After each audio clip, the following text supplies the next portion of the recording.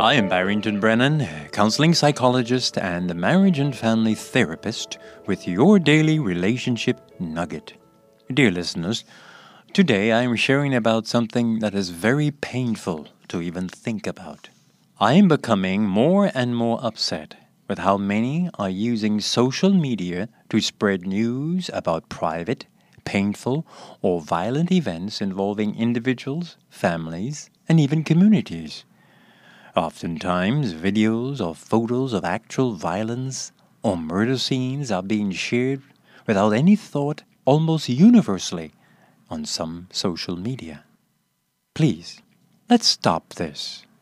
This practice demonstrates insensitivity and the lack of empathy and understanding of how doing this drives greater pain into the hearts of the families involved.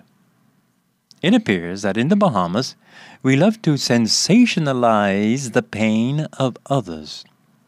We seem to enjoy and thrive on the pain and misery of others until it is our time when we cry for help.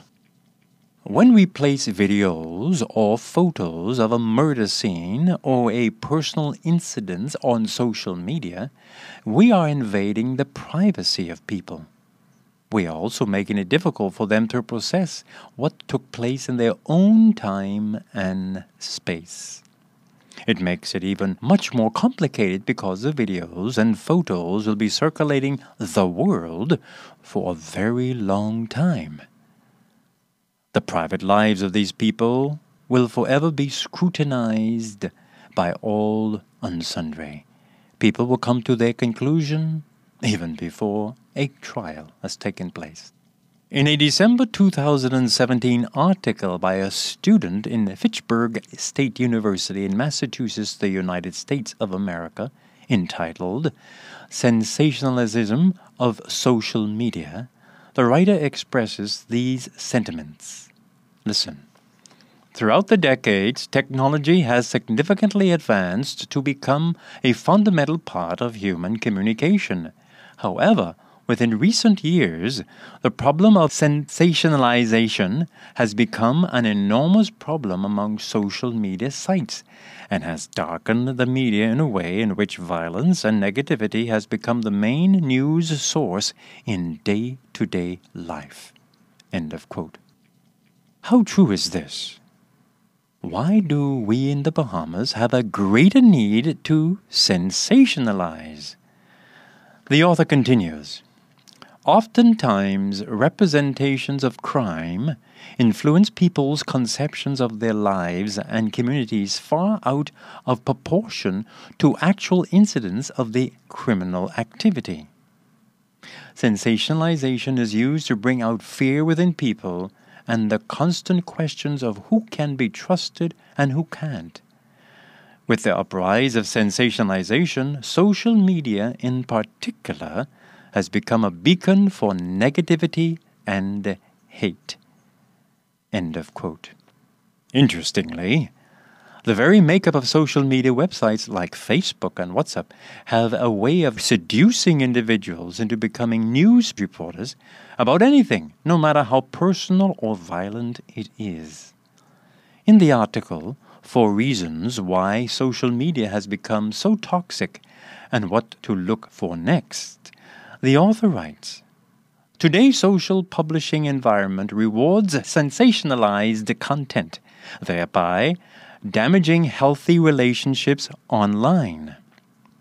These platforms reward engagement by highlighting highly liked posts more prominently in the news feed, are customizing social media users to attempt to post that sensationalized content themselves.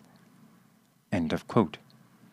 It becomes a trap to lure people into sensationalizing violent behavior. Many of us are not aware because of this. Facebook viewership has declined. Having a smartphone with a powerful camera can be a plus for taking solicited photos or capturing our beautiful environment. On the other hand, it is upsetting, and I repeat, It is upsetting to watch people stop what they are doing and take out their phones to record a fight, violent action, or insulting argument, and laughing while doing it.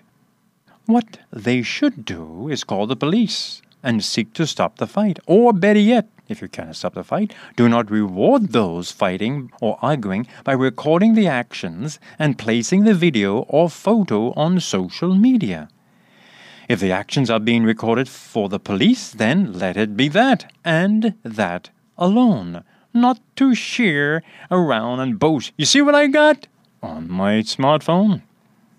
Once again, the frightening truth is that the overexposure to so much violence and sensational news causes us to lose the ability to empathize and truly understand what is really happening in society.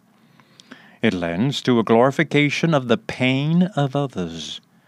Violence isn't violence anymore, it seems. Far too many of us have become desensitized to the violence and grief around us. And I am disgusted when people laugh at others involved in violent fight or argument. It is just like they are watching a movie and cheering on the side, thinking there is no harm in doing so. How pitiful. We have become numb and insensitive to the pain of others. Dear readers and dear listeners, would you join me by becoming an agent of change? Would you join me by speaking out against this kind of behavior? When someone sends you a video or photo of a violent act or belligerent behavior, will you avoid forwarding it to those on your social media list?